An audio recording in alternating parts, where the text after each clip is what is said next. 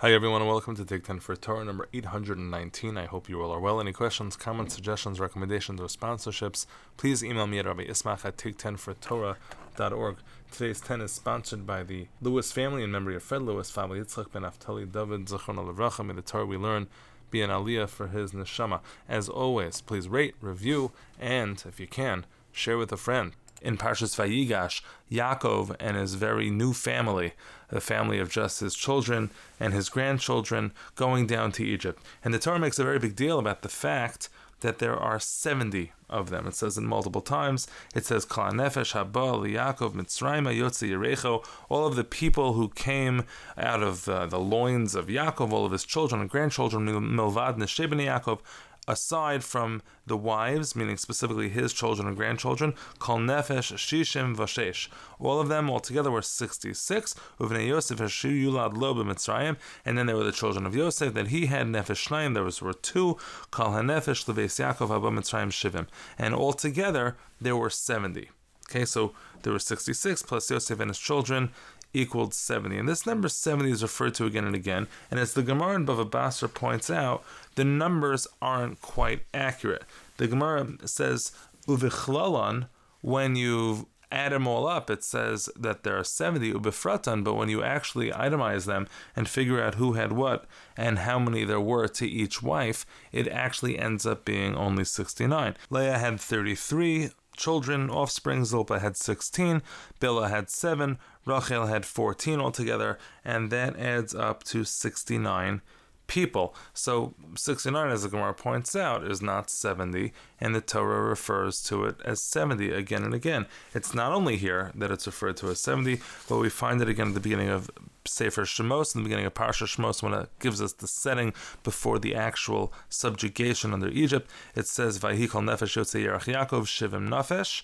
Again, 70 people. V'Yosef hayeh b'Mitzrayim, and Yosef was in Egypt. Vayamas Yosef, etc., etc. And then the Jewish people from that point on, Paru vayishritzu vayirbu v'yatzmu b'ma'od ma'od.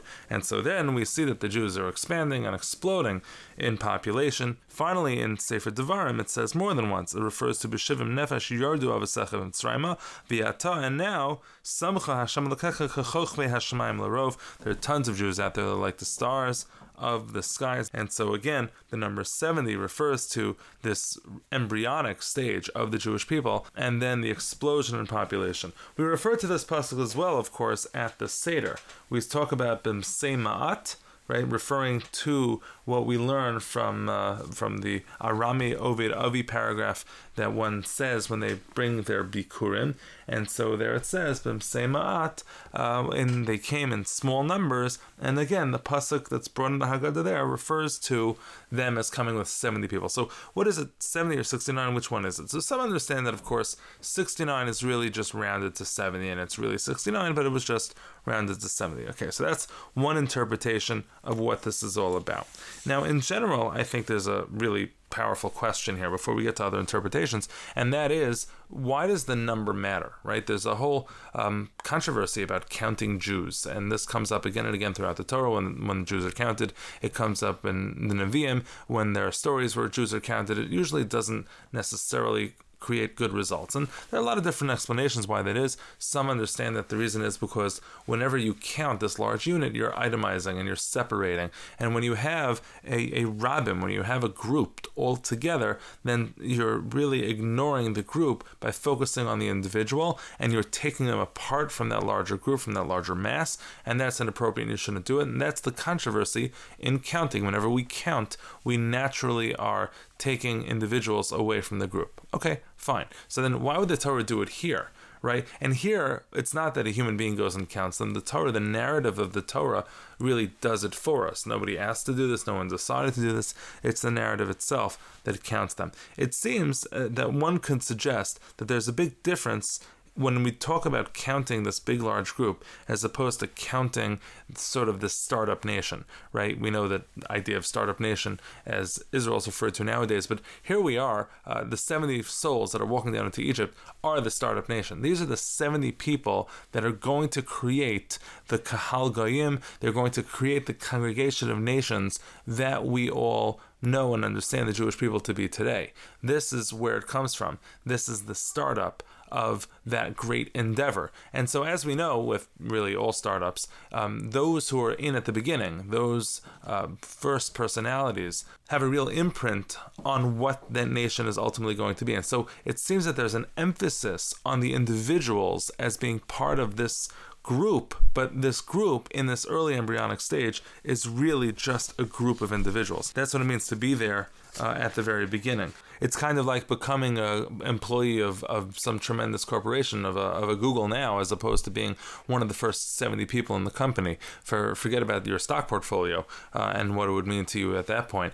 But when we talk about what your value is in the beginning as opposed to what your value is at the end, these are very significant pieces, and every small piece of the puzzle is important and is significant. There's a similar pasuk in Koheles that teaches the same idea. Mu'uves lo yuchal liskon v'chisaron lo yuchal himanos. It talks about certain things that are crooked and can't be fixed, and things that are missing that can't be counted. What does it mean that you're missing and can't be counted? Of course, if you're missing, you can't be counted. And so they explain that what it means is that occasionally, you can have times where eventually you are counted. Like I joined in later, but if I was not there at the beginning, so I missed out. I missed out on having my imprimatur on the endeavor, on the project. It's not the same when I'm the bandwagon fan as I'm the person who comes in at the beginning. The idea of nefesh, as it's brought up, interestingly, is specific to this scenario when Esav's children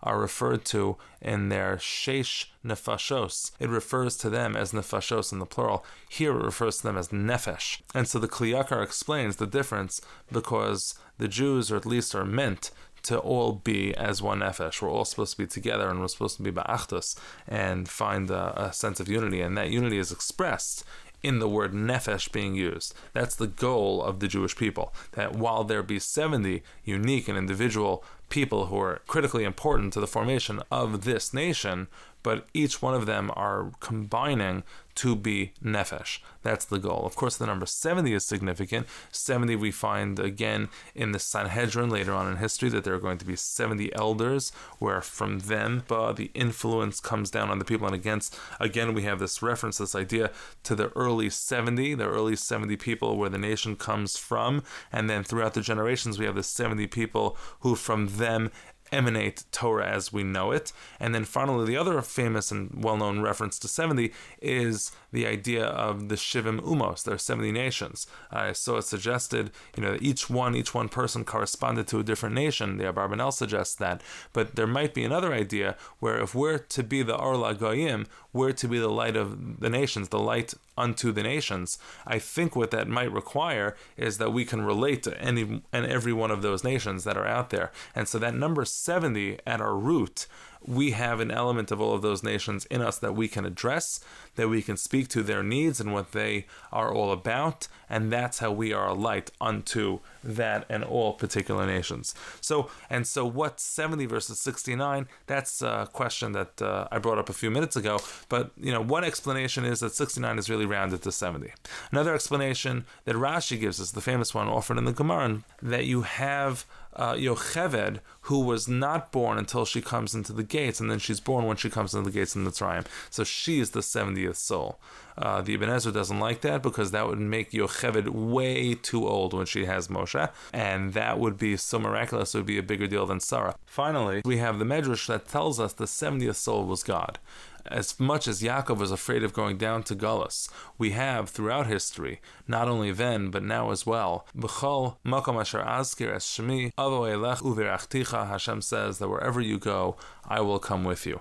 Even when we're in Galus, Shechina beinehem. The lesson was learned then that even though we had 69 people, the 70th person, so to speak, was the Shechina. We always had the company. We always had that rounded number. Thanks again, everybody, for listening, and have a great day.